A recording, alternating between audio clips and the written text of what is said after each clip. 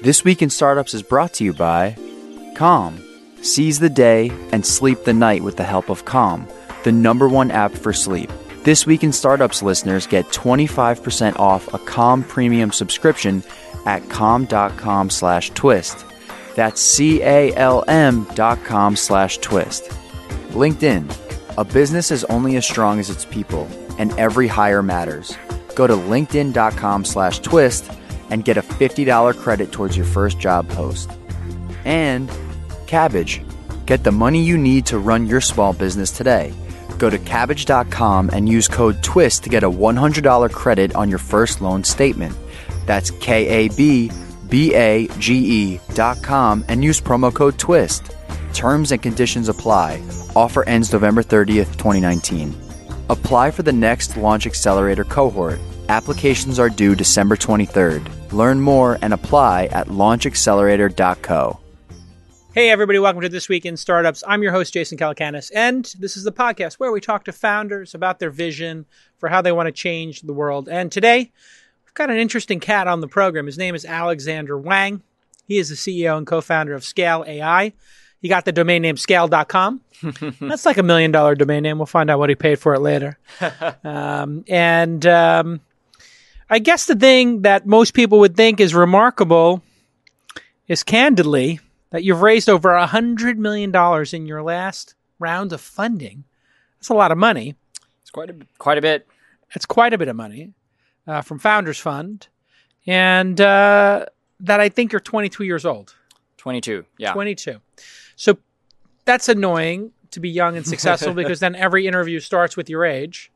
A little bit. It's annoying. I had it happen to me. People were like 23-year-old publisher of Cyberserver, 25-year-old publisher of Silicon Valley Reporter. And I was like, why does my age matter? Now, I tell you, when you hit about 35, 40, they don't mention it anymore.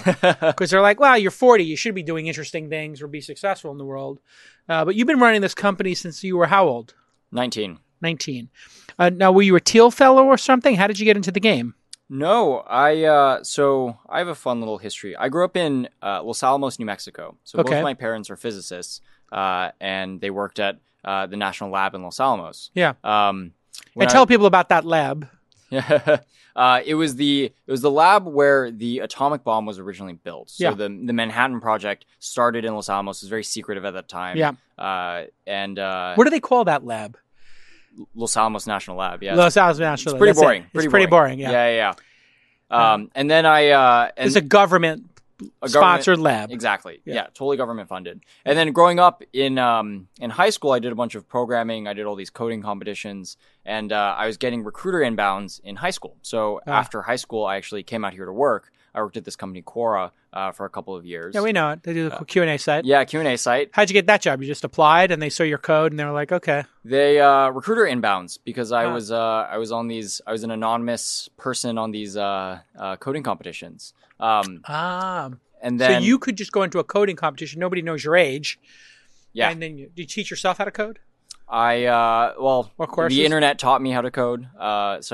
I guess the internet. You just looked it up. You found courses online on YouTube or? Yeah. It's hard to remember. I think I just Googled around. Yeah. Anyway, so I worked at Quora for a couple of years doing engineering, infrastructure, etc. And then college. No. Well, then I went to college after that. I went to MIT, and then got basically bored after a year and started Scale. So you left. I left. Yeah. So your parents are heartbroken about you leaving MIT at that time. For now, yeah, for now. They're still heartbroken even after you raise $100 million? My God, these parents have high standards. Yeah. I mean, it's a meme, but it's true. Yeah. All right, listen, Mom and Dad. He's going to build a building at MIT with your name on it, the family name on it. So cut him a break. It'll be okay. You'll be a professor emeritus at some point. Yeah, well, one can hope. Hope. Yeah. No, it wouldn't be professor emeritus. That would be somebody who left. You'd be like a honorary professor. Yeah, that would be the way I'd appease my parents. Yeah, because you went to work for a couple of years, then you went to MIT. That is not the way to do it because you're going to be sitting there and everything's going to be going so slow and everything's theoretical. Yes, that's exactly what happened. Yeah, that's... So you went from like running fast, you're driving race cars, and then they like put you in the pit in the go-karts, and they're like, here's some go-karts. Yeah, and if I'm being honest, I think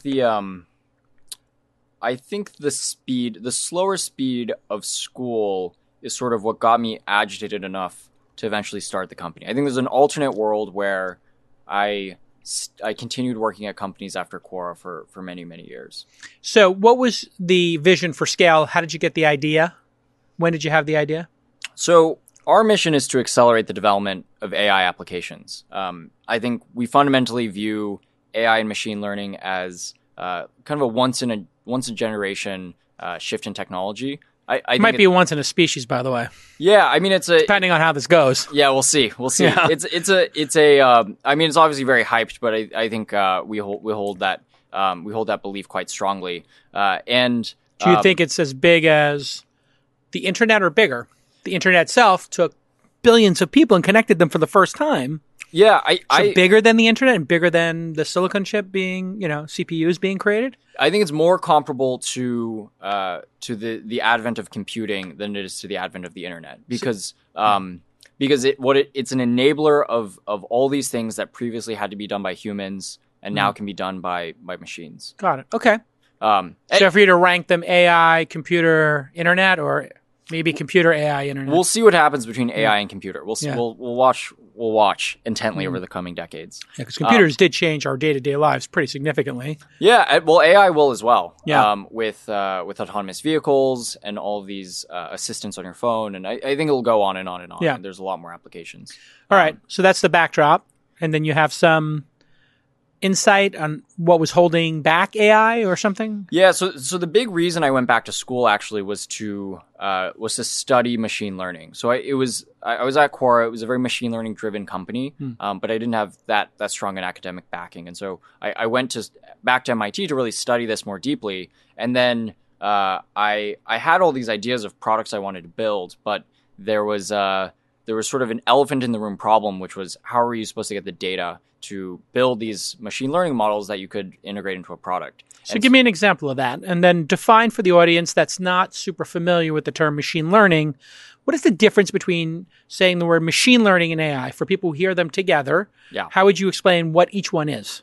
Yeah, so machine learning is a subset of AI. Okay. It's sort of a particular kind of AI where, in particular, we're training these, you sort of are writing programs that are able to do various things that humans normally do, or various tasks that traditionally would require human judgment, and they're able to do that by feeding them lots of data, and sort of a particular brand of AI, if you will. So we pick a task that humans have done with their brains, which is some combination of logic, intuition, who knows what human brains are, how they're making decisions. Exactly. A lot of debate about that.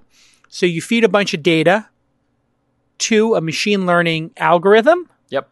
And then it gives you an answer that it thinks would approximate a human's answer or the best answer. It thinks it would approximate the best answer, but the only way it's going to know what the best answer is through all this data that humans have created. Got it.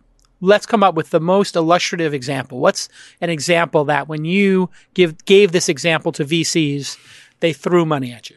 Well, the one that has really captivated the world's attention is autonomous vehicles, right? Sure. And it's a compelling example because first, nobody likes driving, but also driving is very unsafe, and there's a lot of risk in driving. Sure. And so a lot at stake. Yeah, exactly. And so the captivating sort of machine learning model is one that can take in all of the camera data and other sensor data from the vehicle, understand everything that's going on around it, something that's very easy for you or I, but currently, or at least before machine learning was very difficult for machines, and then can determine the best path to take and figure out how to drive on its own, basically. Got it. So we see the lane markers, double yellow markers, double white markers on the highway. We know keep the car between those two lines exactly as smoothly as possible. Yeah.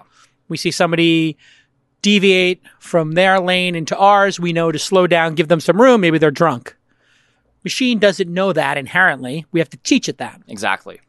And what does Scale.com do that Tesla and Waymo don't already do?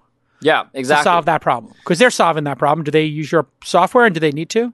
Yeah, so that's a great question. So the core problem as you just laid out, is that machines don't know what to do unless they have data that actually tells them what they're supposed to be doing, right? And so what that means is one of the huge bottlenecks for machine learning is data. It ends up being like data that tells these algorithms, tell these models what they're supposed to be doing.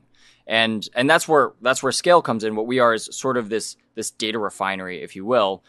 We accept a bunch of raw data from our customers. We go through and process it, and we tell the machine what it should be doing. For example, given an image taken by a self-driving car, we would outline these are where the people are, these are where the cars are, these are the lane markings, etc. So that over time these algorithms can learn those things. You have a video of that you can show right here.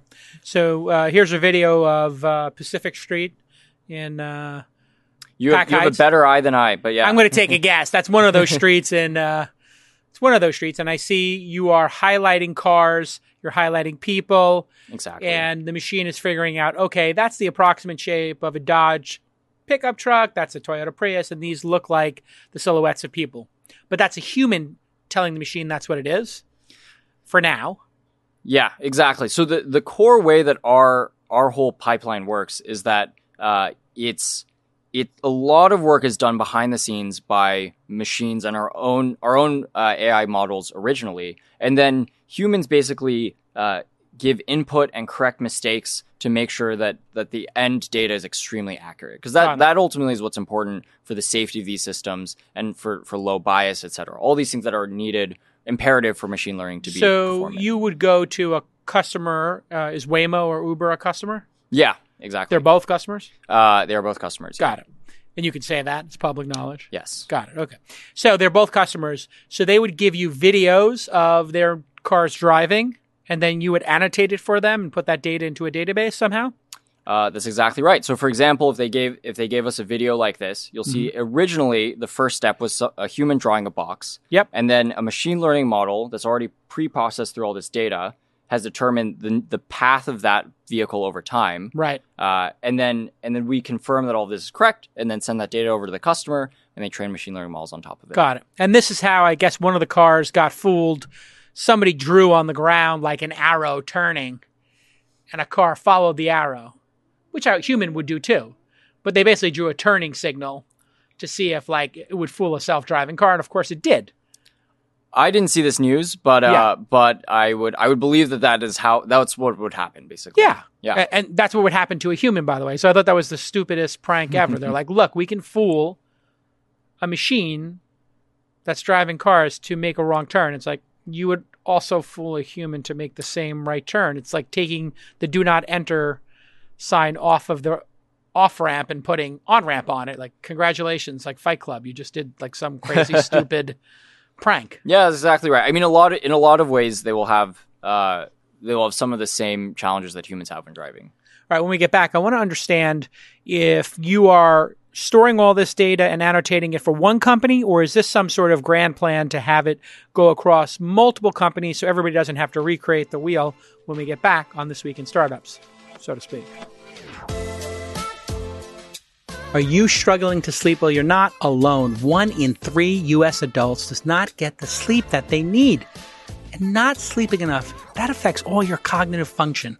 Think about it, like learning and problem solving and decision making, all these things we do as founders every day. Sleeplessness causes people to also be prone to more accidents, weight gain, and depression. But when we sleep, and we get that great night's sleep, you know what I'm talking about, then you're more focused and relaxed, and you're actually happier. So that's why we're partnering with Calm. Calm.com, the #1 app for sleep. You're going to get a library of programs from Calm that are designed to help you get the sleep your brain and body needs, like soundscapes and over 100 sleep stories. And I do these with my kids, and they love it, and I do it with myself, and it is amazing. And here's my associate, Presh, who has been having trouble sleeping because his boss is too intense. And he goes through it, and he finds some nonfiction, and he's looking, A Cruise on the Nile, some Matthew McConaughey. What? Matthew McConaughey reading some sleep stories? He looks at the ASMR, painting, Beauty and the Beast. And then he looks at sleep, and he does Lullaby to the Stars. So relaxing. So here's your call to action. This Week in Startup listeners will get 25% off a Calm premium subscription at calm.com/twist. That's right, calm.com/twist. CALM.com/TWIST. 40 million people have downloaded Calm, and it was Apple's 2017 App of the Year. Find out why at calm.com/twist. Thanks again to calm.com. I'm an investor in the company. I love the company, and I'm so proud of the work the team over there is doing. It's just such an amazing app and such a great story. Okay, let's get back to this amazing episode. All right, Alexander Wang is here. Blah, blah, blah, 20-something-year-old. Who cares? He's young, he's smart. Don't worry. I'll get old eventually. You'll get old eventually, and people will stop saying that you're 22 and whatever. And he is building Scale.com. That's like a 6 or 7 figure domain name. No comment. No comment on the price of that domain. It's not cheap. It's in the dictionary, and it's less than 6 letters, so it's not cheap. It was not inexpensive. No. Not inexpensive, but boy, a good domain name does help the branding, does it not? Well, I guess we'll see. That'll happen in the out years. We'll see what happens. It's baller. You just everybody's like, "Oh, what's your email?" I was like, Alexander@scale.com. Just leave out an E. Pick the right E to leave out. Your name is Alexander, but you're missing the E between the D and the R. Yeah, that's exactly right. It's my typo on your birth certificate. My given name, intentional, very intentional. Is that like a joke by your programmer parents in some way? My parents wanted 8 letters in my first name because they're Chinese. And that's good luck. 8. 8 is very good luck. Yes, extremely good luck. Yeah, and they literally did that for good luck, and it worked. It worked. I mean, I have a friend I play poker with. He's extremely superstitious, and he's Chinese. Yeah, buys in when we play poker. If he's not playing well, if he's losing. He buys in for $88,000. That's does not look at his cards and pushes the chips in blind in poker, Texas Hold'em. And then 2 or 3 of us will just call him if we have an ace or whatever, and then he wins every time. Oh wow! For $88,000. I've seen him do it 5 times in a row. He's a legend in Los Angeles. Yeah, that's all I can say. He sounds really good. Yeah. I'd love to play poker with him. It's pretty amazing because when you think about it, the worst hand in poker is like typically 80-20 or something like that. So you even have a chance, but yeah it's quite a thing to see. So before we left for the break, I wanted to know if you're doing all this data, are all these companies programming their algorithms and data sets in a silo over and over and over again? There's no sharing across these companies. Yeah, that's exactly right. That's crazy.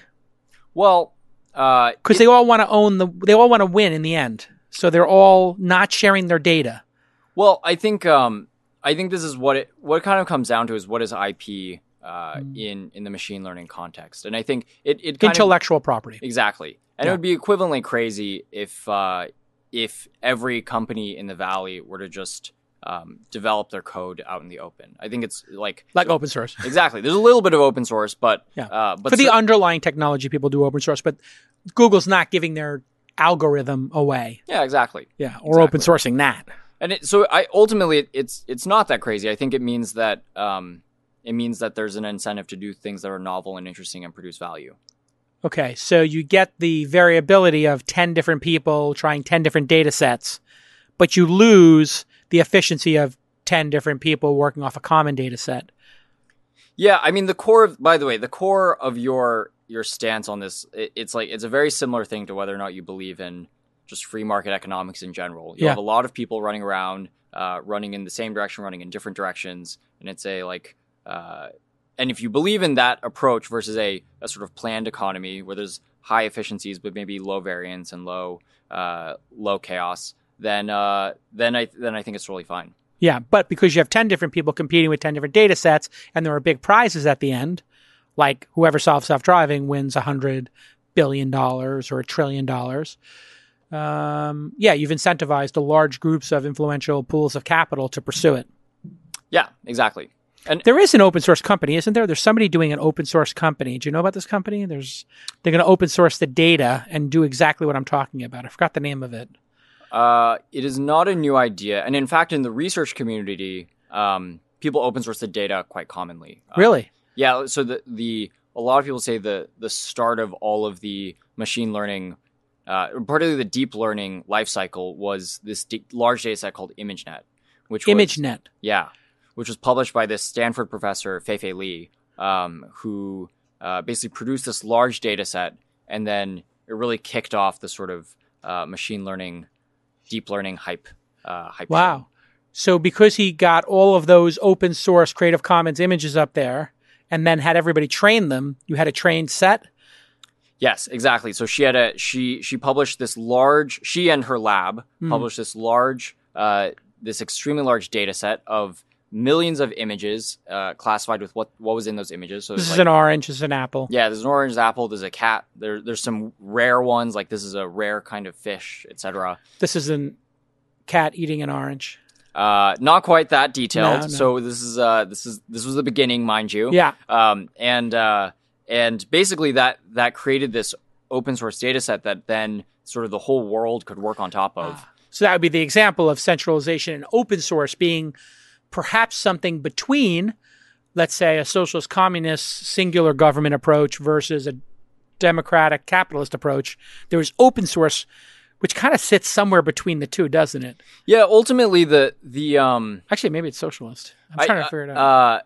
Yeah, I do think that open source is. I'm not going to comment exactly how it aligns in these economic situations, but I think very much so. Like in general, the trend of providing some like core underlying infrastructure for a large group of people or a large community of people who are all iterating or building on top of that infrastructure is very valuable.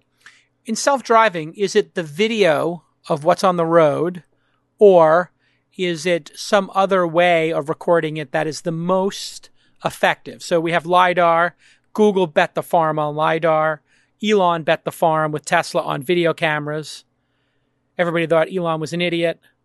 Turns out, I'm hearing now that people are starting to think the cameras are getting so good and the data set's getting so good that cameras will win the day and LiDAR will be ridiculously unnecessary. So we actually... Which is true.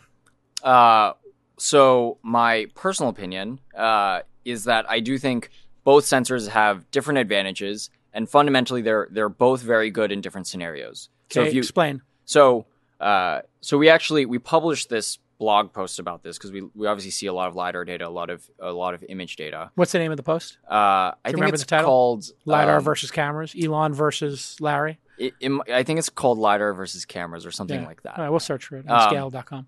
But I think there's different scenarios where both are good, right? So LiDAR is very good, first of all, at giving you a 3D map of everything around you. That turns out to be very valuable if you're planning very careful maneuvers, and it's very reliable in giving you that 3D map. Yes, it makes a map that is incredibly well refined.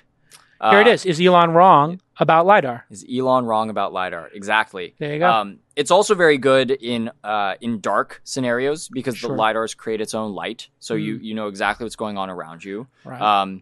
But it's bad in other scenarios. It's bad when there's a lot of snow, or it's bad when there's a lot of fog, etc. Why is LiDAR bad in snow and fog? Because it's shooting out these little lasers, and snow and fog are both very, very reflective, and basically screw with how these lasers. So it makes an imperfect model in those situations. Exactly, an imperfect 3D model, or at least one that you'd care about. So, for example, if there's a plume of smoke, a LiDAR will catch the plume of smoke, but it's fine if you drive through a plume of smoke. Right. Yeah. Okay. And so can machine learning now, is it able to reconcile when both systems are on effectively to know, hey, the LiDAR has built this perfect model, but the LiDAR is hitting something that could be smoke, and the camera's like, or it could be a brick wall that just suddenly appeared, and the camera's like, no, it's smoke. We can tell because cameras are better at detecting smoke and snow. Yeah, that's why fundamentally you want both, right? So both is the best system. Both is definitely the best system because the place where the camera stuff breaks down is that right now, if you were to look at sort of the state of the art computer vision models that work on cameras, they're accurate maybe like 99% of the time, which sounds like a lot, but not 99.9%, 99% of the time. 99 sounds like a lot until you drive 100th hours. 100 hours. Exactly. The 100th hour is not, or you drive 100 seconds and the 100th second is not, and that happens to be the second where a boulder rolls into the street. Exactly. Yeah. So it's pretty important that you get like these asymptotically difficult levels of quality. And you can do that. You can actually do that if you have multiple sensors that have different strengths and different weaknesses and can sort of play off of one another when you need it, which is why you want both. You really want both. Is the software doing that today currently, or are people just picking one system and going with it? No. They very much so work together, like on a Waymo vehicle or on a cruise vehicle or whatnot. They very much work together.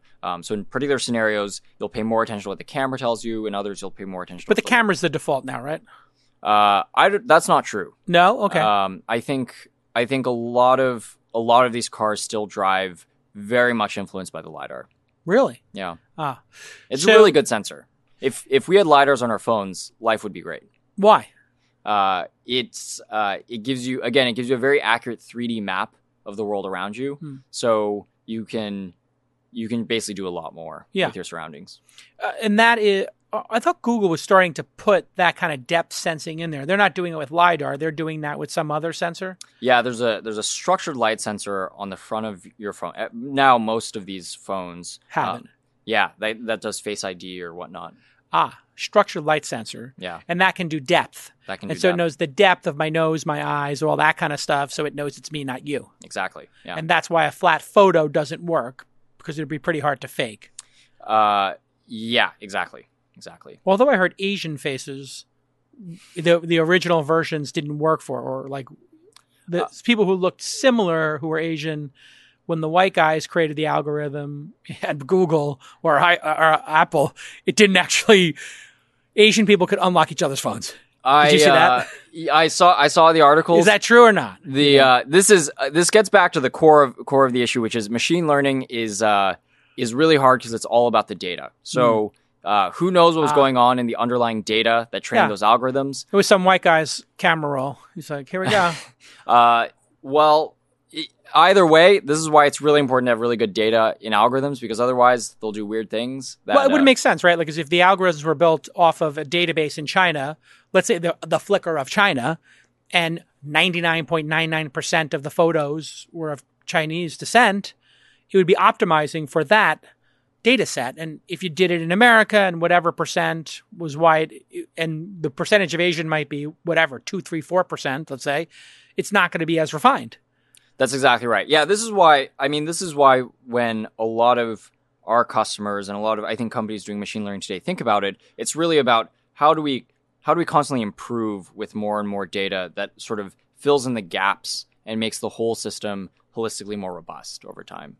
And you guys build which piece of this? The data storage, the algorithms? I'm still unclear as to which piece you build. Yeah, so what we do is all of this. So all this data that comes in, let's say it's camera images, it's just images. It's simpler to think about. Talk about petabytes of data. These petabytes of images come in, and prima facie, you have no idea what's going on in these images, right? And so what you need is you need to figure out where are the people, where are the cars, where are the stop signs, where are the cats, etc. And you need to figure that out for every single one of these images, so that you can train a machine learning model on top of that. Got it. So what we do is we build this pipeline where most of the work is done by machines on our end. We have classical computer vision algorithms. So it's like you do a first scrub of the data. Exactly. So somebody like Waymo could say, hey, here's 10 million miles of driving. Have at it. You say, okay, here's what we think. These are all the minivans. These are all the pickup trucks. These are all the cats. These are the bouncing balls, etc. Yep. And then we also have a large team of smart, well-trained humans who can basically go through and spot errors that are made. And then that's a second level of scrubbing, which is humans looking at things that computers have a low degree of certainty of. Yes. So if the computer is 99% certain, you just go with the computer? Well, we have more sophisticated filters than that, but more or less, yeah. And then basically this highly accurate data goes back to the customer, and they feel great about it. They retrain their machine learning models. It's a wonderful cycle. So they don't have to worry about building a team or to do this basic level. It's almost like you're just really good at getting that data set scrubbed and clean for them and normalizing it in some way so that they can work on the higher level stuff, like what to do with the minivan or what to do with a minivan turned on its side. Oh, it rolled over. Something's going wrong here, right? That's exactly right. And the way that we think about this in general is we're really providing this infrastructure layer for machine learning globally, or AI globally, where in AI in general, there's one big problem, which is getting all of the data. And there's another big problem, which is like, how do you build these models and how do you improve the models? Yeah. And we're trying to take the first problem off of people's plates. When we get back from this break, I want to know when you believe, based on your seat, which is very close to the data. In fact, you're sitting on top of the data. You're soaking in it. I want to know when you, Alexander Wang with no E, 8-letter characters in that first name. I want to know when Alexander Wang thinks we will not need a steering wheel on cars in San Francisco, driving from Palo Alto to San Francisco. When do you think that'll be legal without a steering wheel when we get back on This Week in Startups? All right, listen, there's 600 million people on LinkedIn, including me and you and the person sitting next to you and the 3 people you just emailed. And you have to hire people. But where are all those potential candidates? Well, they probably have a job right now. And so you got to get in front of them because they're passive job searchers. If they see something interesting, they might just click it. Well, how do you do that? Well, here's how you do it. Watch my associate Presh. He's going to go on LinkedIn Talent Solutions and he's going to post a new job for our client success manager in our Toronto office. He quickly selects the skills that are needed, writes a quick description, adds additional screening questions, which I love, and then he sets a daily budget that's, reasonable, and he's on his way to finding the perfect candidate, whether they're looking for a job or not. LinkedIn is going to get you in front of hundreds of millions of job seekers who are not actively seeking a job. So with LinkedIn Jobs, you can pay what you want, and the first $50 is on them. What? Yes, that's right. LinkedIn Talent Solutions is going to give a 50 for you.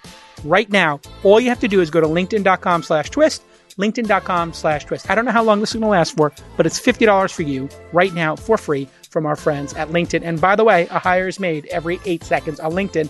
And you know that that's true because how many people do you know who found a job or a candidate on LinkedIn? It is the central repository of talent. And now with LinkedIn Talent Solutions, you can leverage that massive network. Okay, let's get back to this amazing episode. All right, Alexander Wang is here. Scale.com, Scale AI. You heard what they do. And how many people you got working over there now? I think now the team is about 150 folks. Mostly here in San Francisco, yeah, Bay exactly. Area? Got it. Okay. Hey, when I left our hero, that's you, Alexander, I was wondering, when do you think we'll have a self-driving car in a major city like San Francisco driving a major route, let's say from Palo Alto onto the highway, off the highway, and, into, Kokari, the great Greek restaurant here? Have you been? I've not. Kokari? You can write that down. Kokari is the best Greek restaurant. Some people consider the best restaurant in San Francisco. Get the octopus and the saganaki. So you get him there. You leave your house in Palo Alto. You get out. You order the saganaki. What year would this be possible? 2030 and over? Or under 2030? When do you think we'd first see this? Ballpark. Would you pick under 2030 or above 2030? So this over under. This is the $1 million question, right. Which is when it's actually $1 trillion question. $1 trillion question. Let's be real. But where we're at, like fundamentally, the technology is getting better and better every year. And how much better on a percentage? Do we double, triple? Well, it's hard based on what metric you're measuring, but the algorithms that perceive the environments are getting a lot better, like asymptotically better every year. Okay. And then the algorithms that figure out what the car's supposed to do, the planning algorithms, et cetera, are also getting better. So it really is, it's sort of only a matter of time before we get to the point where these kinds of routes are possible and we'll live in a safer world. Got it. So that seems to me that you're thinking less than 10 years from now this will be happening with regulation and all that counted in. Yeah, I think I don't think regulation is necessarily going to be that tricky. Why?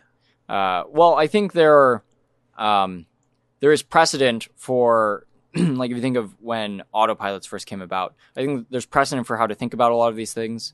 You mean autopilot in the airplane sense or in the Elon sense? In the airplane sense, yeah. Got it. Sorry. Yeah. So the FAA and whatever regulatory bodies were like, okay, we get it. Autopilot works better than a human. Yeah. exactly. It's pretty obvious. Yeah. Plenty of room up there to operate when you're up at 30,000 feet. A lot less room to operate when you're going through the Tenderloin. There's 6 people in the middle of the street, though. The challenges are a bit different, but but I think there's precedent for how to think about these things. I think the technology, once it gets good enough, will be clearly extremely good. And so I don't think it'll be that big of a deal. So you think 10 years, maybe less? Yeah, I'm excited for the self-driving future. Yeah. Got it. Wow, look at that. You will make a commitment. I like it. Why is that? You want to be neutral because of all your partners, your customers, or all the driving? You don't want to speak on their behalf or something? Or you just don't like the idea of gambling? Well, because I didn't put any money on this, but I'll put the Kokari lunch on it if you want. I've no problems with gambling. I'm a risk-seeking guy. What do you like? You blackjack guy? You're a poker guy? What do you like? I play poker, yeah. Oh, really? So I would PLO or Hold'em? A little bit of both. So you play a mixed game? Yeah, I would love. Do you have a regular game? There are some games I play at in San Francisco. Yeah. You probably have bigger games than me. You want to play the bigger game? I don't have to play the bigger games. You may want to play. One day. One day. Let's stop getting there. Post IPO, I'll hit you up. Well, I mean, there's always secondary shares, and common shares play. That's what I always tell founders. Common shares play. I would settle up a 50K balance with some common shares in Scale.com. So let me ask you about the race between China and America for this. China's really putting a lot of effort into this. Yeah. And do you have any customers in China currently? We don't have any customers in China. We work with some U.S. arms of Chinese companies. So Baidu, for example. Got it. Baidu's got a self-driving They have a U.S. arm that works on self-driving and other machine learning efforts. What is the state of affairs in China? Because they seem to be doing a Manhattan Project, back to your parents at Los Alamos. They're kind of doing a Manhattan Project. Does that mean they're going to get a lot further than us, you think? I think it's definitely true that China is innovating very much in machine learning and AI. And a lot of it is... It's very clear that it's a very concerted effort on the government's part, on a lot of these large tech companies in China's part. Like there's a lot of investment where I think if you were to look 5 years back, it would be kind of shocking at how much progress they've made today. Yeah. So it's very something is definitely happening.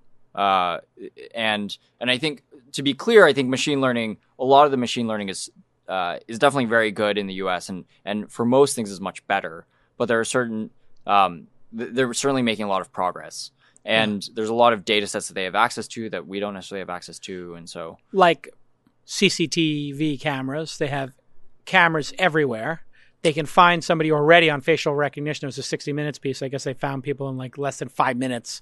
Yeah, it's pretty scary. Yeah. Yeah, it's very. Oh, look at that. Cyan, yeah. Oh, Kai-Fu Lee. I know Kai-Fu. He likes to play poker, too. Yeah, he does, actually. But yeah, it's very, there's a lot of concerted effort. There's a lot less, there's a lot fewer questions as this technology gets productionized in China versus in the US. I think You mean moral, ethical, regulatory issues? They're going to just go faster there. As Cyan, the angel investor, points out on Twitter, Kai-Fu Lee said that China would get further because they don't have the same issues around human casualties. That's interesting. Yeah, they're more accepting of risks, etc. Yeah. And I think, I do think move fast, break things lets you move faster, right? Yeah. So I think there is a real tension there. Yeah. In the two approaches. I've been pretty excited that in America we haven't had a panic over self-driving. So when the horrible Uber accident in Arizona happened, where the safety driver, wasn't paying attention, and I believe they were playing Candy Crush or on their SMS. Did you see the actual video of them in the? They were. I watched. They were on their phone. Yes. Yeah, they were looking down at a video. Yes. They knew they were on camera, and they were told they're being videotaped the whole time. They still couldn't keep their eyes on the road, and they killed a poor homeless person who was walking across the street in the middle of a dark road. I believe it was a man with a bike, but yeah. Oh, it was a man with a bike. Yeah. Yeah, I don't know why somebody said it was a homeless person at some point, but it's interesting that somebody said that. It was almost like they're saying the person, by the nature of being homeless, they were doing something bad. But they were doing something bad. They were crossing like an 8-lane highway in the middle of the road where they absolutely had no business being, which is what the algorithm's job is. So how does an algorithm take that into account? Somebody who is blatantly going against all conception of what is normal, like walking across a 6 or 8-lane boulevard, avenue, freeway. Well, I think in this case, this is actually a great example of two things. First, where LiDAR is great, and then second, where didn't they have LiDAR on that or no? They had. So the thing is, the models actually detected that person. So in this case, the sort of machine learning and the LiDAR, by the way, the LiDAR also detected the person. It was doing its job. It was more the sort of like higher level processing that sort of that made the unfortunate decision to not brake. Yeah. And to brake at whatever, 45 or 60 miles an hour on one of those freeways, that comes with consequences too, because there are people behind you. Yes, definitely. How is the computer supposed to make that decision? Let's put aside this issue where obviously the decision tree didn't make the right decision on the data which was clearly presented. So it wasn't a sensor issue. It wasn't a processing of the data issue. It was a decision issue. It decided not to slam on the brakes. Is that right? That I believe if you read the NHTSA report, that is what's happened. Yeah. So that's a developer who wrote code, didn't write the code properly. Well, it's a complex code system that ultimately made the decision it did. Do we even know what's going on with this machine learning? Because my understanding is a lot of times we put a bunch of data in, the answer comes out, and you ask the person who set the whole system up, they don't know how the answer was come to, just that it came to the answer. Well, I do think, you bring up an interesting topic, which is about explainability. Like, how do you actually know what these algorithms are doing? And again, I don't want to sound like a broken record, but it does come down to the data.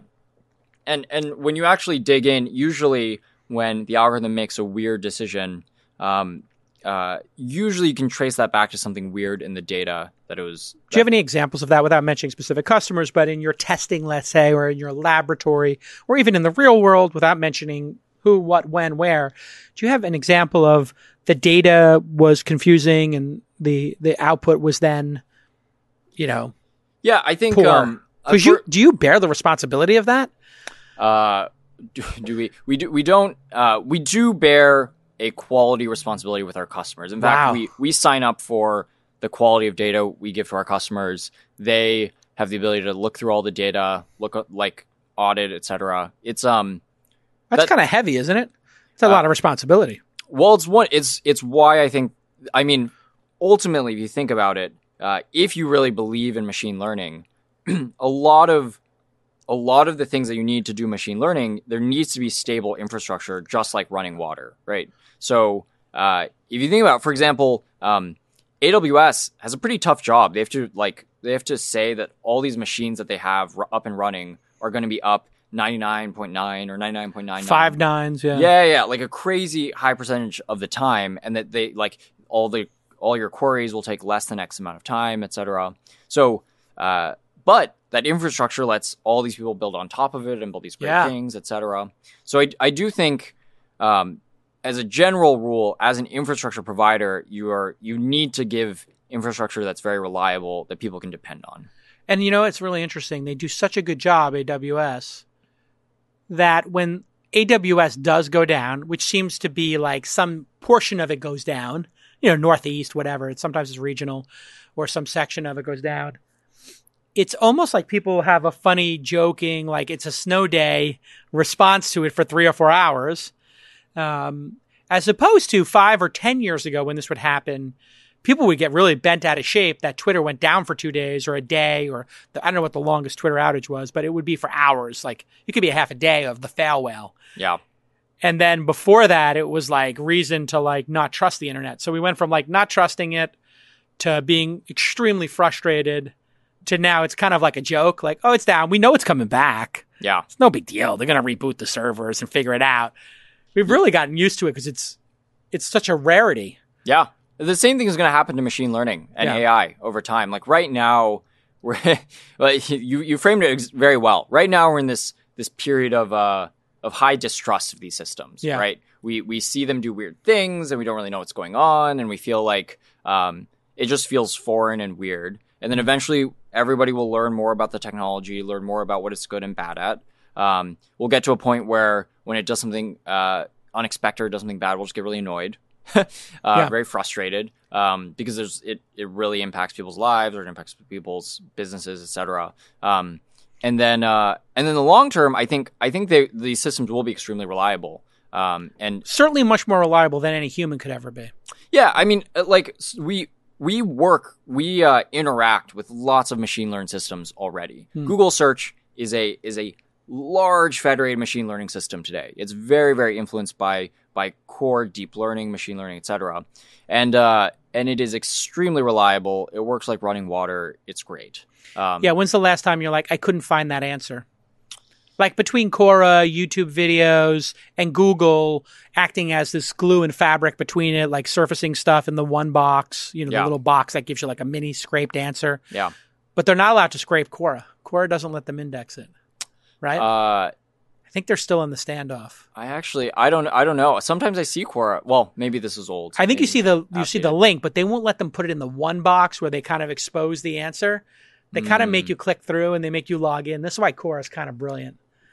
They won't let Google take their data. Quora it's too valuable. is a very brilliant company. D'Angelo? Adam D'Angelo. Adam D'Angelo. I got to get him on the pod. Let's make a note. It's been like 5 years I've been trying to get him. He don't like to talk. He's an introvert, I think. He is, he's on Twitter, so tweet him. Yeah. I'll tweet at him. What was he like to work with? He was great. He's very, very smart, very thoughtful, very long-term focused. I think he put 30 million of his own Facebook money into it, right? Well, that's what I heard. He was the first CTO of Facebook, so I think he put 30 million. This is what I heard. He put 30 million of his own money in like the Series B or something, and then like let somebody else put in like 10 or 20. Like, talk about skin in the game. Yeah, I have no idea. That was bonkers. I was like, wow, that's a first. But he's thinking 20, 30 years out. Like, this is his first and last startup. I think, he thinks extremely long term, which I think means that it's a competitive advantage in today's ecosystem where most people in general are very short-sighted. I think they'll look at, where's the quick win, or where's like the new hot thing. Right. They don't have any revenue, right? They don't have ads. They do have ads, actually. They put ads on? Yeah. Oh, I didn't know there's ads on there now. They're so subtle that you can't even notice them. Whoa. I got to go check those out. Does it matter that we don't know how sometimes ML gives an answer? When we go look at the algorithm, why did this come up first? We say, well, there's a number of factors, but we don't actually know. Does it actually matter? I think non-explainable systems are already out in the wild. And what's an example of one in the wild? Google, I guess. Before there was machine learning, Google, or your Facebook feed, or your. So Facebook can't explain why a specific post went to the top. Well, they have some information, right? Right. And they can give you a little bit. They can give you some information, but most, like, this is a problem with code more than anything. Most code systems are so big and difficult to explain that it's already a big problem. So the cost of doing a Google search and getting a non-perfect answer, let's say it makes a huge mistake, is very low, right? You just do the search again, or you change the search a little bit, or you pick the second answer. No problem. If Facebook puts something at the top of your feed that's not the most relevant, and the second and third one are the most relevant, again, no problem. However, if you do it with a self-driving car and it makes a decision, it could be somebody's life. And if you do it with some kind of system involved in justice, like talking about using ML for justice, should a computer be able to give an answer that somebody's guilty without being able to explain it? So when we get back from this break, I want to know, would you trust in the next 10 years ML and AI to make decisions, because you obviously are fine with it making decisions about driving and people's life and death there. Would you make it work for the justice system versus the justice system in America, which has been proven to be biased against non-white people, when we get back on This Week in Startups? Listen, you're running a small business, you're running a startup, you need money, and it shouldn't take all your time to get money to run your business. The modern way to do that, the simplest way to do that is Kabbage. They allow you to access up to $250,000 in credit to run your business. Kabbage's application process is online, and it takes just minutes to complete and get a decision. If you qualify, you can access the amount you need right away and withdraw more funds whenever you need extra capital. Kabbage has an A+ rating with the Better Business Bureau and has already provided over 200,000 small businesses with access to funding. Portfolio companies have used it to cover employees over the holidays when a large client missed an invoice. That was an amazing story I heard. So I want you to get the money you need to run your small business today. Go to Kabbage.com and use the code TWIST to get $100 credit on your first loan statement. That's Kabbage, Kabbage.com, and use the promo code TWIST. This is an important disclaimer. You must take a minimum $5,000 loan to qualify. Credit lines are subject to review and change, and this offer ends November 30th, 2 days after my birthday. Individual requests for capital are separate installment loans issued by Celtic Bank, member FDIC. All right, let's get back to this amazing episode. All right, Alexander, we're here coming around the third ad break, which means I'm going to ask you like the really hard questions. I got you warmed up. You're comfortable. Maybe let your guard down a little bit.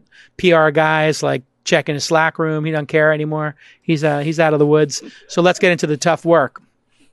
I'm joking. There's a PR person in the room who's probably freaked out by this question, but or not. I explained that the list of your Twitter and Facebook feeds or Google, and that we would all agree that doesn't matter. We could argue Facebook maybe matters if it's pushing up stuff that is fake news, and they're getting some heat about that. But again, nobody's dying, hopefully. But now we get to self-driving cars.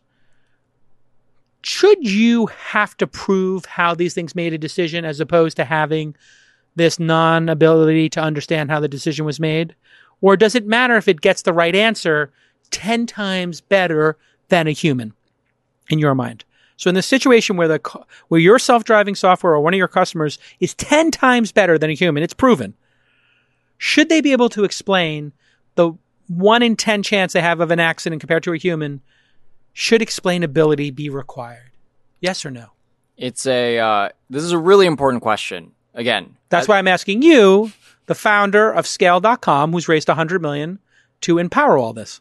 That's exactly right. So I think as more and more systems are governed by machine learning, it's very natural to ask, like, okay, if we're trusting our lives to these systems, here we are. How are we supposed to feel good about that, right? Yep. Am I supposed to just live with the like 1 in whatever chance that one of these systems will just poop out and then my life will be at risk? And so I do think that ultimately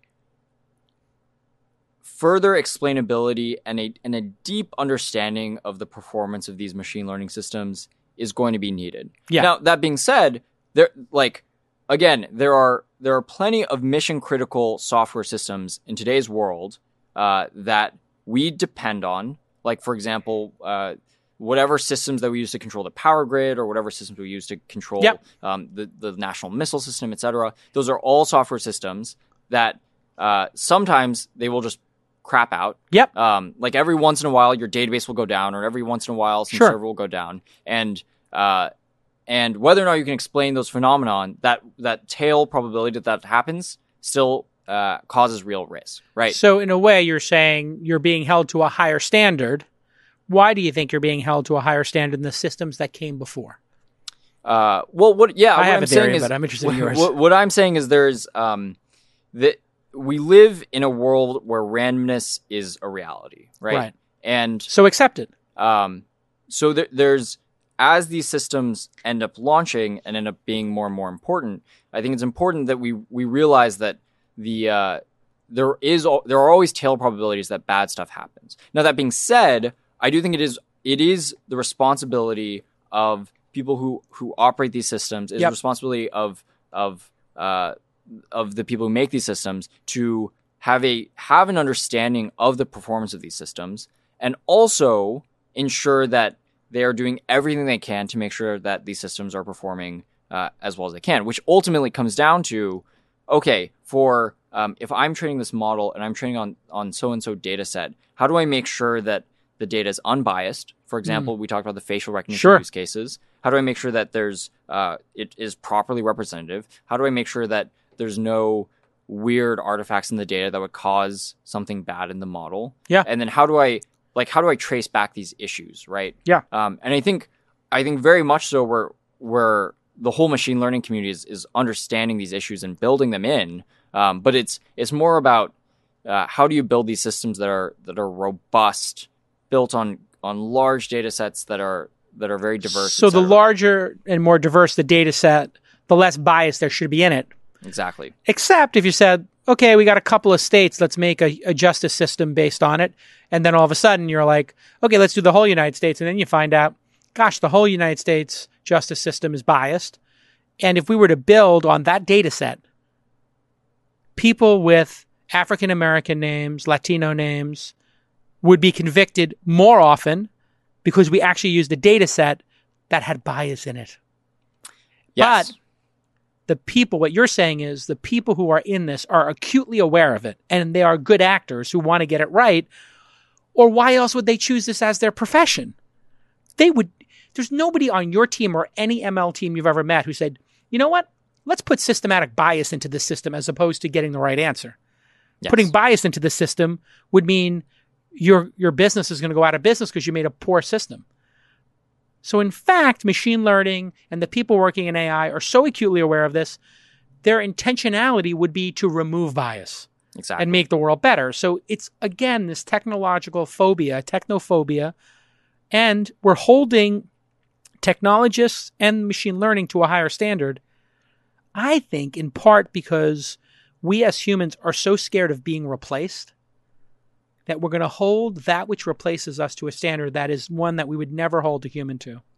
Yeah, and by the way, I think that's my opinion. There's this played out narrative, right? That AI is this magical thing that will come in and just replace humans at all of these very important tasks, right? And I think that's the dominant belief that a lot of people hold.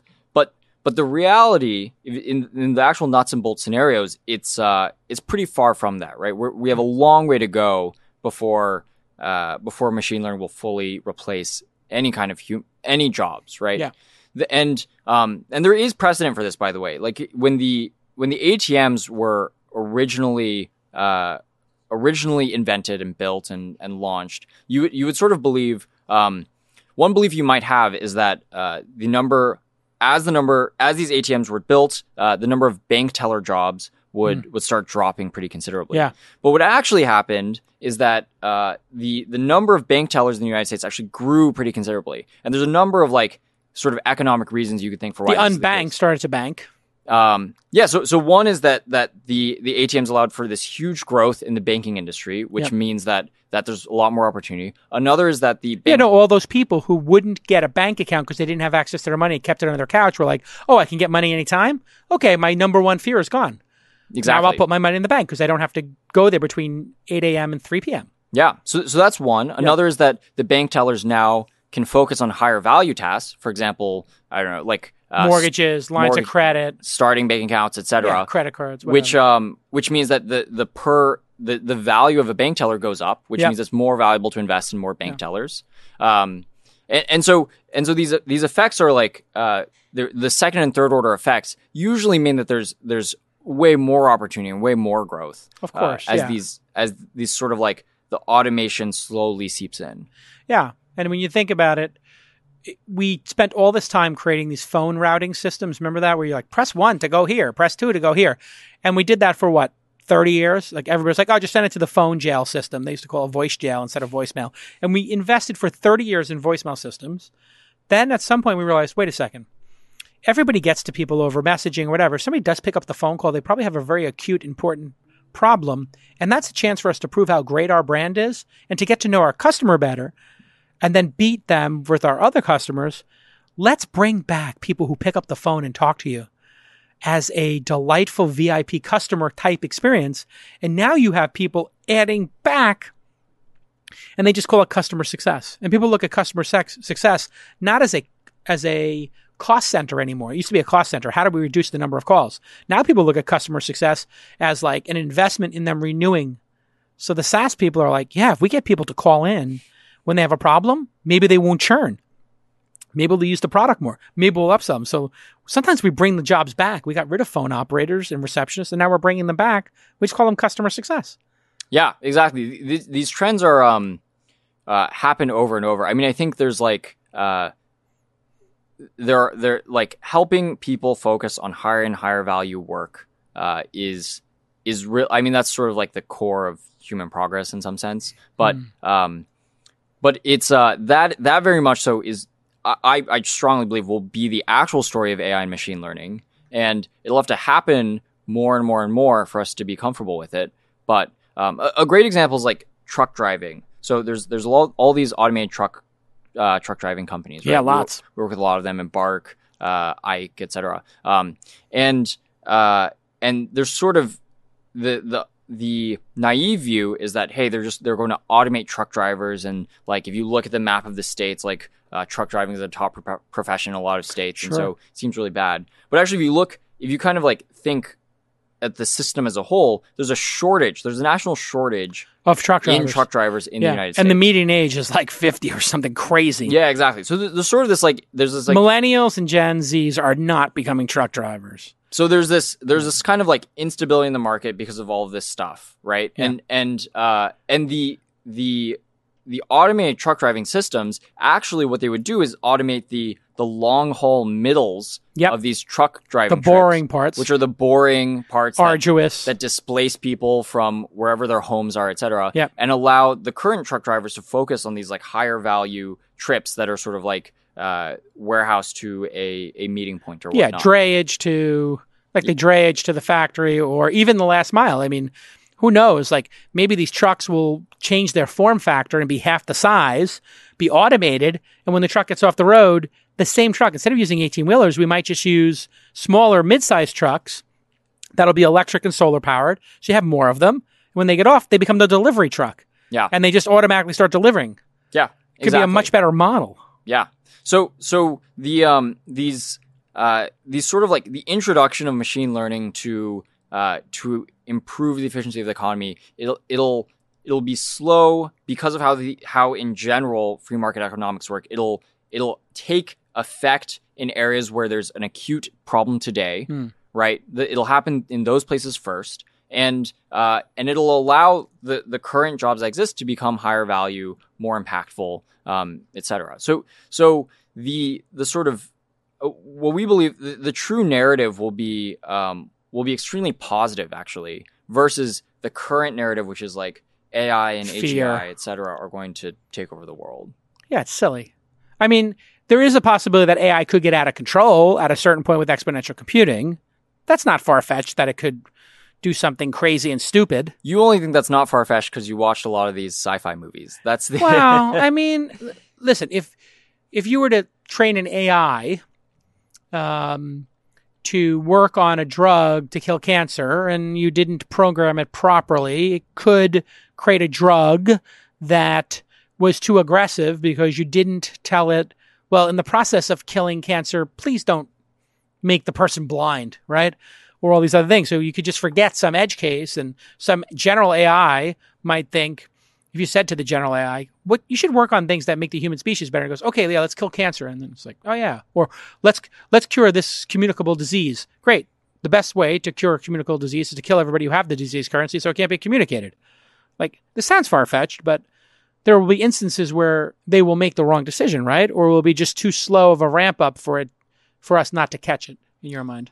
Yeah, I mean, I think there's like, there's this, the thought experience always go like, oh, you'll make an errant comment to an AI, and all of a sudden it'll take over the world and do something that you really don't want it to do. But I mean, in reality, like there's a lot of oversight over these machine learning systems right now. Like there's like tens, hundreds of people who look at these models. They look at all the data that comes in and out, and they like analyze everything, and they try to figure out, okay, what is this model doing well? Was it doing poorly? And how do we adjust to that, et cetera? So I think I think that could happen in a world where it's like we believe we have low oversight of these systems. So oversight is always important in any new technology, right? It's like when we started having airplane autopilot, for example, it would be crazy to just say, okay, we have airplane autopilot, just let it fly. Do we put any oversights over the Facebook and social media companies?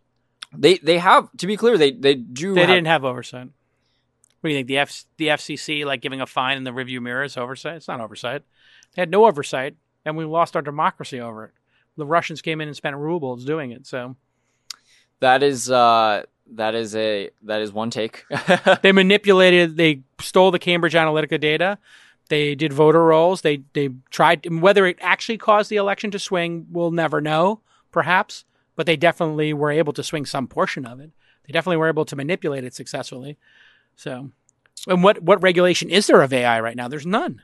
You're acting under zero regulatory environment right now, and China's got a negative regulatory environment. It's true that like so you should be regulated to your emission. No. That's not what I'm saying. Wait. You just said that you should be regulated so that we don't have problems. So which is it? I do think that there are a lot of important issues about how we deem what AI systems are appropriate, how we look at what they're supposed to be doing, et cetera. I do think governing bodies, the U.S. government in particular, for example, has to take a deep look, understand the technology, determine what is reasonable, what is not reasonable, et cetera. And ultimately, they are the. But even in their case, they're looking at the miles driven and the accidents. But they're not looking at the code that you guys are writing. They're not looking at anybody's code. They're not looking at the AI systems. They don't even have anybody on staff who could even write an algorithm, right? Well, that's also changing, to be clear. Is it? So in general, do you think they're looking at any lines of code at any of these systems? I'm not sure about the answer to that, but I do think they look at a large amount of data. So, for example, these. Okay, they do, yeah. So in Europe, for example, there are these ADAS systems, right? So there are these driver assistance programs or driver assistance systems in a lot of like high-end vehicles that you buy today, right? Keep you in the lane. Yeah, exactly. They keep you in the lane. If you have like stopping or traffic, you don't need to do anything. Yeah, adaptive cruise control. Yeah. And lane change warning. Yep, exactly. Standard on BMWs, Audis these days. Mercedes. Yeah, exactly. So there's all these systems exist. People buy these systems. People rely on these systems. And in the EU, for example, where a lot of these car makers are, where BMW, Audi, VW, et cetera, are, they have a responsibility to actually both have a large data set that they have collected themselves that is able to validate that these systems are performing well, as well as pass a series of sort of trials and actual. Oh, really? Yeah. Different forms of data that governing bodies place in front of them. Well, that would be very interesting. Now to think about it, we do crash tests for cars. You're required to give 3 cars or something to the government for them to just destroy in their crash tests. Yeah. But we don't require those cars to go into a lab, get taken over by the governing body, and force them to go into real-world testing environments. Because there's some real-world testing environment where you do self-driving up north here, I think. Some military base. Do you know what I'm referring to? There's a military base that everybody uses for self-driving. It's like a town that was converted into like a self-driving town. I forgot the name of it. Yeah, a lot of these... it's like a self-driving town. A lot of these companies, they buy cheap real estate. They outfit them into like these mini towns so they can create these funny scenarios. Have you ever been to one of those? I've never been, but I've definitely seen the video from there. I've seen the videos, yeah. Yeah, it's pretty cool. They have like children come darting out, like little cardboard cutouts of children to see if it hits it. This way they can do that in private. Yeah. But it's interesting that at some point the government's going to have people who are developers and coders actually getting into the data and understanding some portion of this, right? At the very least, they'll have to create like the driver's test, for example, the driver's license test for a self-driving car. I mean, that will exist. You believe in general AI? That will hit that at some point? AI that is just generally smart, can do anything a human can? I mean, I believe in some sense. I believe in the sense that like for most technological things that humans can conceive of that aren't physically impossible, if humans survive, they'll happen at some point. Like I think humans are like infinitely creative, infinitely ingenious, etc. Sure. I think it's very overblown the timelines that people are talking about general AI happening. I think it is.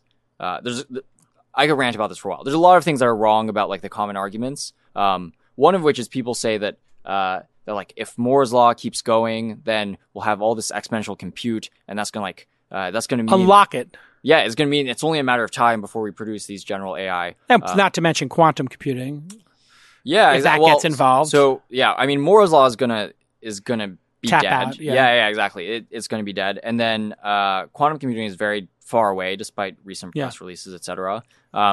And so that I think that leg of the argument is not actually that strong. And then I also think it's not even clear that if you have infinite compute, that you'll be able to produce general AI. I think that's very unclear. So infinite compute helps narrow AI because you're doing a number of scenarios and playing out every scenario in Go, the game, the stone-based game. Many more permutations than poker, many more permutations than chess, which is a finite data set. So yeah, more compute power on those things certainly gets you quicker ability, or even just throwing people into a random video game like OpenAI is, sure. Definitely. But general AI, taking somebody who've mastered chess and then saying master Go and then master, Fortnite or master impressionist painting, it's different. It's very different. It's so the argument, one of the arguments goes that once you have enough compute, you can basically simulate, you can create artificial life by basically simulating evolution. So that's that's one of the more vogue arguments. Let me just see if I understand that. You have so much compute power that you can say, start with this tiny, whatever it is, piece of bacteria, whatever, then grow it and grow an entire evolutionary system. Yes. To the point at which there is a human-like species, and then grow that human-like species in whatever number of scenarios with a big brain into whatever comes after us. Yeah, or even if you just grow the human-like species that's as intelligent as us, then that's kind of good. That would be general AI as well, exactly. Right? Because general AI most people would define general AI as not even being smarter than us, but being as smart. Yeah, exactly. Huh. So that's an interesting approach. But somebody would have to code that and program that and build the systems to do that. It's not just going to magically happen, right? Yeah, exactly. It's not. It's very unclear if that's even possible. But that's an argument. I honestly think that's the most plausible argument. But but it's so it's very much so science fiction in the sense that it is we're not close to being able to even validate the hypothesis. So I think I don't believe in general AI anytime soon, despite what the pundits will say. Yeah. What's the next big mind-blowing AI project, narrow AI project, let's say, that most people aren't considering right now after self-driving, which is the one that's captured our attention? Well, I think there's a bunch of really boring ones. Okay.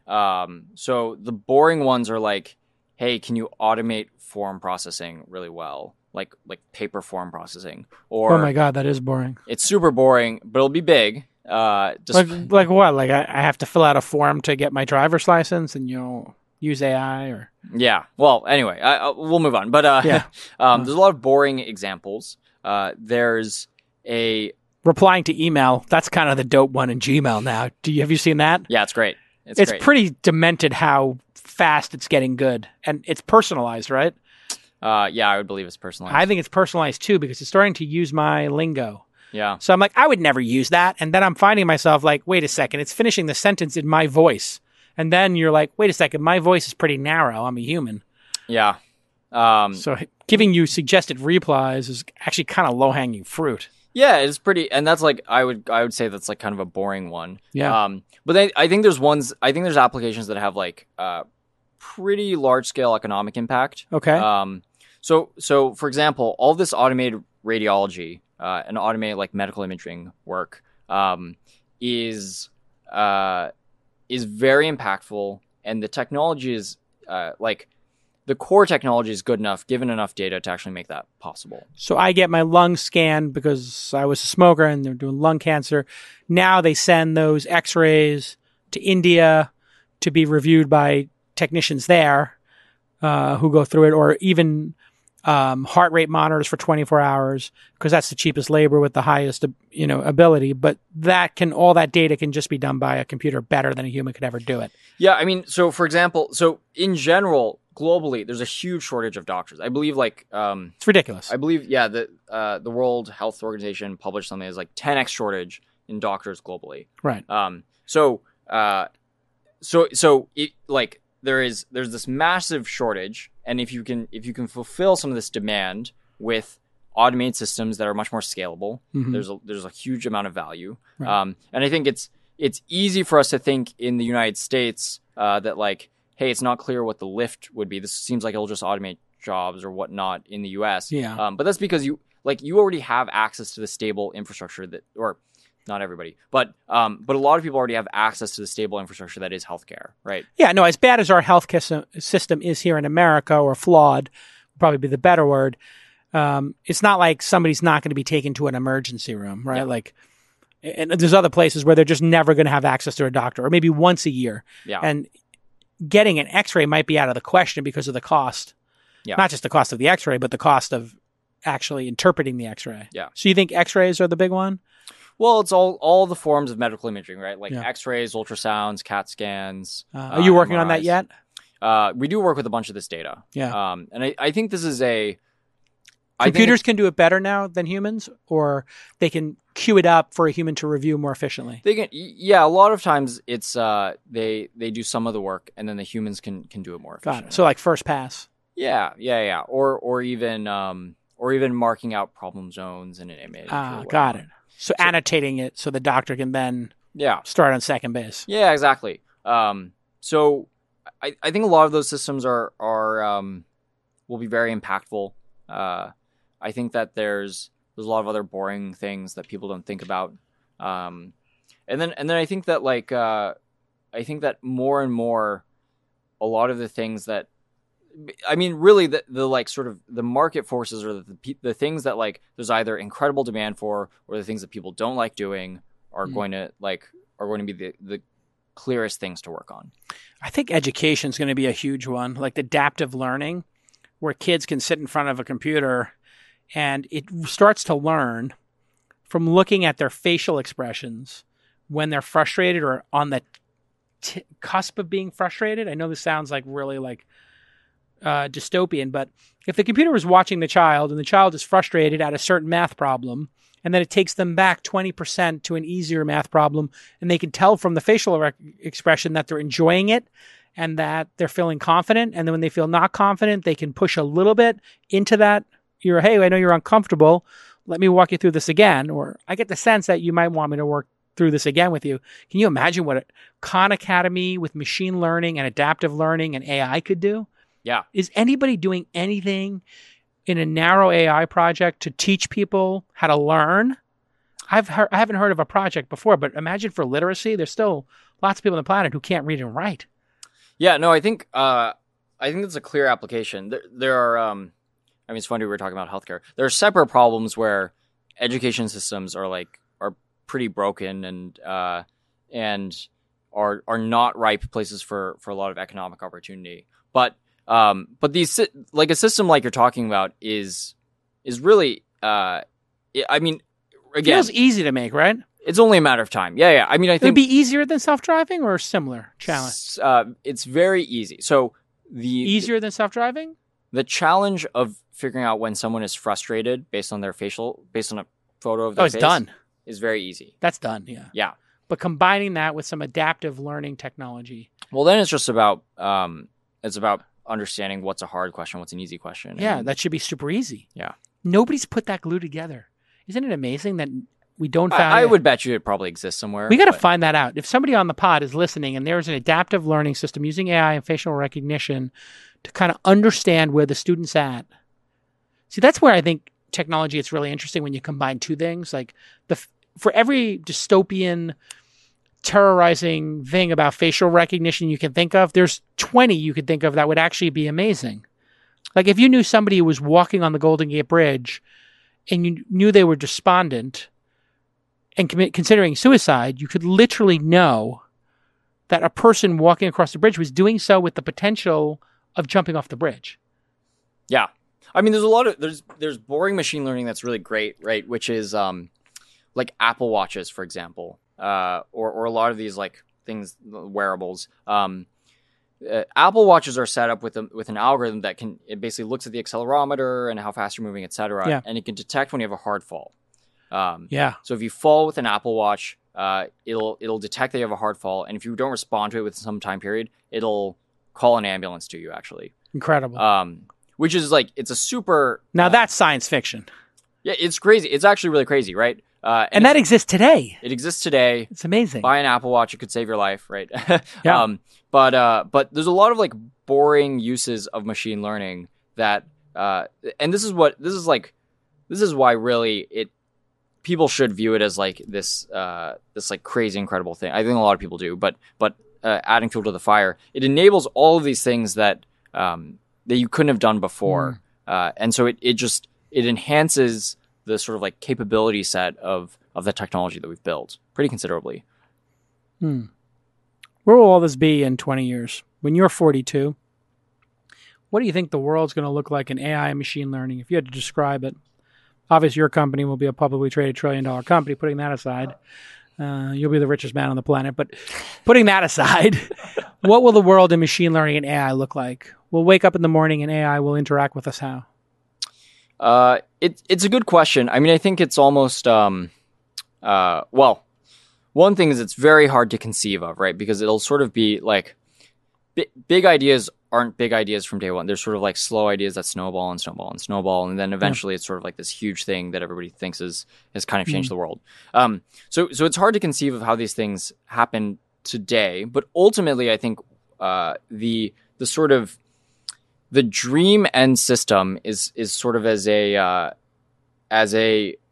I mean, a lot of people like this idea of the assistant, right? Like a machine learning assistant. But ideally, it's some system that you can basically you interface with it through voice or through typing or basically through language. Yeah. And you're able to dictate like questions or things that you want done in the world, etc. And it's able to understand that, reason through it, and then understand what the result is. And then a lot of the AI that we're building today, a lot of the machine learning we're building today, which a lot of it is sort of core perception technology, like just understanding what's happening in general, like knowing that there's a car there or knowing that there's a sofa there or whatnot. A lot of that will sort of be a base layer of intelligence that powers the next layer. And then there will be a base layer of like reasoning or whatnot that powers the next layer and so on. Yeah.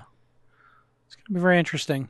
You believe in this like brain interface stuff, Neuralink? That gonna work. Well, I don't have any deep insight on it. I know one of the Neuralink founders. I think they're working on cool stuff. I don't know.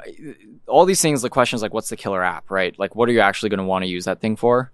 And what's feasible, and where it's like the intersection of those things. Yeah, ordering food without anything. You just think what you want, and a burger shows up. So Uber Eats plus Neuralink means like you and I'd be looking at each other, and I'd be like cheeseburger, and you'd be like cheeseburger, and I'd be like bacon and blue cheese, and you'd be like cheddar and turkey bacon, and then in 15 minutes it would show up. But is that much better than Uber Eats? Yeah, like... it'd be incredible because you would literally have to not spend the 60 seconds to think about ordering it or pressing the button. Of course it's not. It's not much different, but it's going to be kind of mind-blowing. It is kind of mind-blowing today that you could just take out your phone and order with like 3 clicks and get food. And it used to be like, I don't know, 5 minutes on the phone, making 4 phone calls, seeing who's open. Yeah, I mean, this was the big, by the way, this was like the whole thing with chatbots, right? Was that when there's the chatbot craze, everybody thought like, oh, this is great. It's so much easier. But then if you think about the actual number of clicks that you have to make, you have to click like 60 times to get something done with a chatbot versus like 3 or 4 times to get like your hamburger from McDonald's or whatnot. What was the world like before the internet?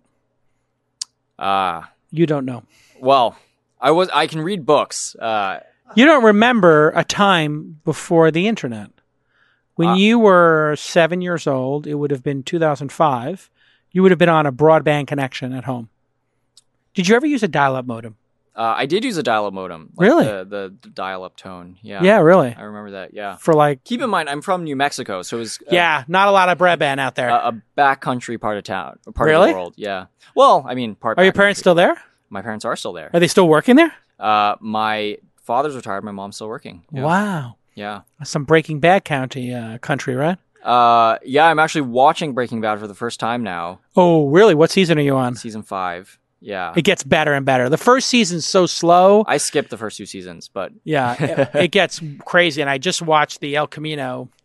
They made a movie that takes place after the end of Breaking Bad, and I actually enjoyed it very much. But it's definitely top 10. Have you watched The Sopranos yet? That ended before you were born, I think. I've watched a good chunk of this. Here's what you do: this Christmas break, you're going to be off. Take a break. This is my advice to you as a 22-year-old. Actually, take a break over the holidays. Binge watch The Sopranos. It was one of the first shows that had a lot of plot lines going at once. Not as many as Game of Thrones introduced or some of these really high density ones. But at some point, television writers realized if they made it more dense and harder to follow, you would actually get more out of it.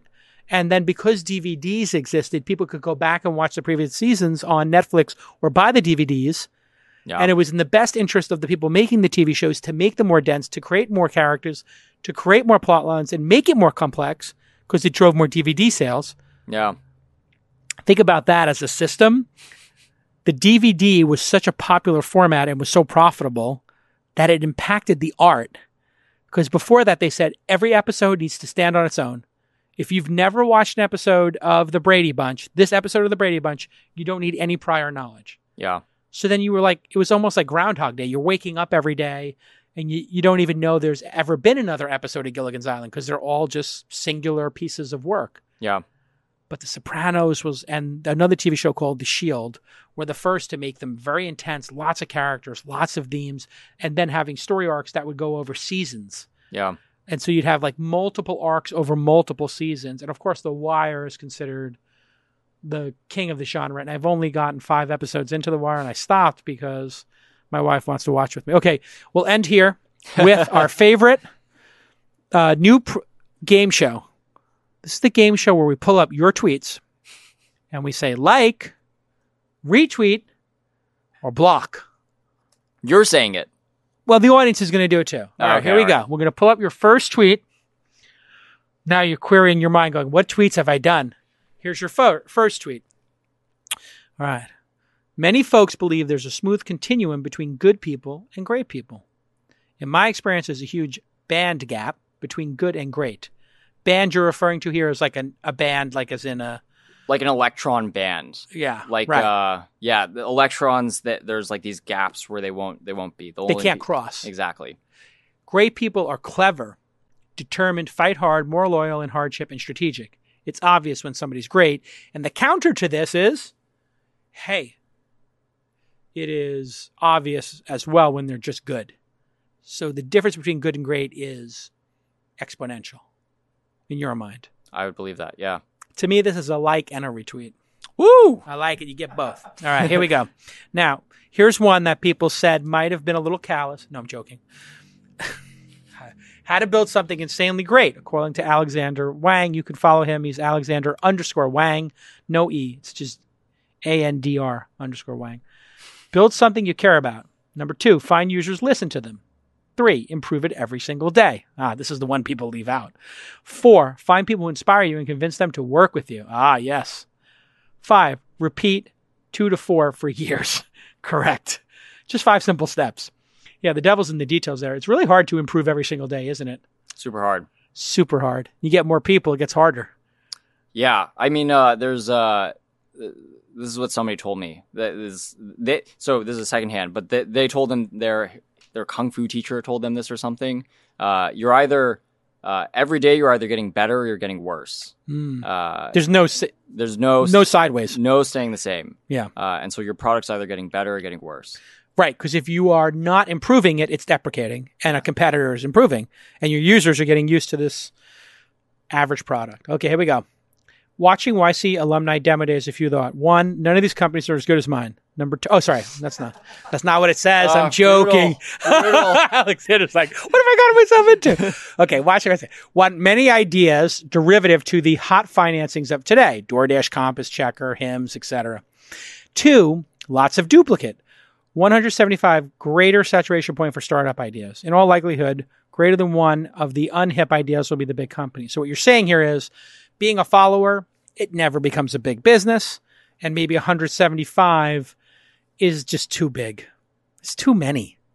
That's what I was saying. I think there's Did you go to YC? We did YC, yeah. Okay, so what do you think? When you went, how many people were there, and what do you think about this ginormous class size? 100 companies. Even then, there was duplicates. There were people working on similar stuff. What do they do when there's people working on competitive ideas in the same class? It's one thing for class to class. That creates enough tension amongst the loyalty and, now you're on the cap table of 2 competing companies, but in the same class? I think they're laissez-faire about it. I think they let it go.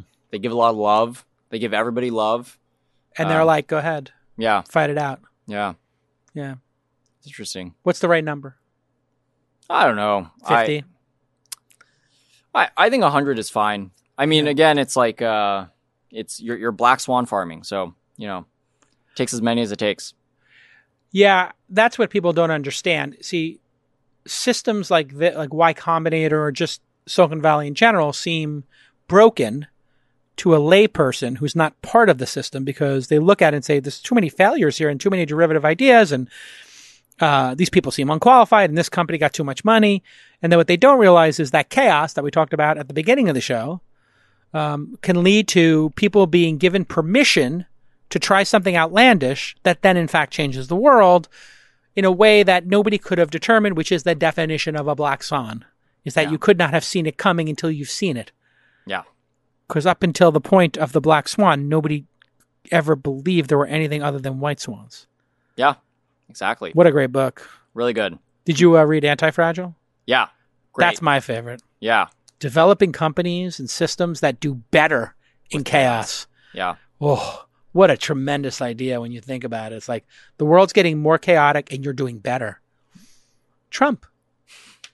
Captain Chaos. Yeah. No, he's the Nassim Taleb is really good. Oh, I thought you were going to say Trump. No, I was waiting for your opinion on Trump. No. I'm not. No opinion on Trump, but you know what I love about Nassim? You follow him on Twitter.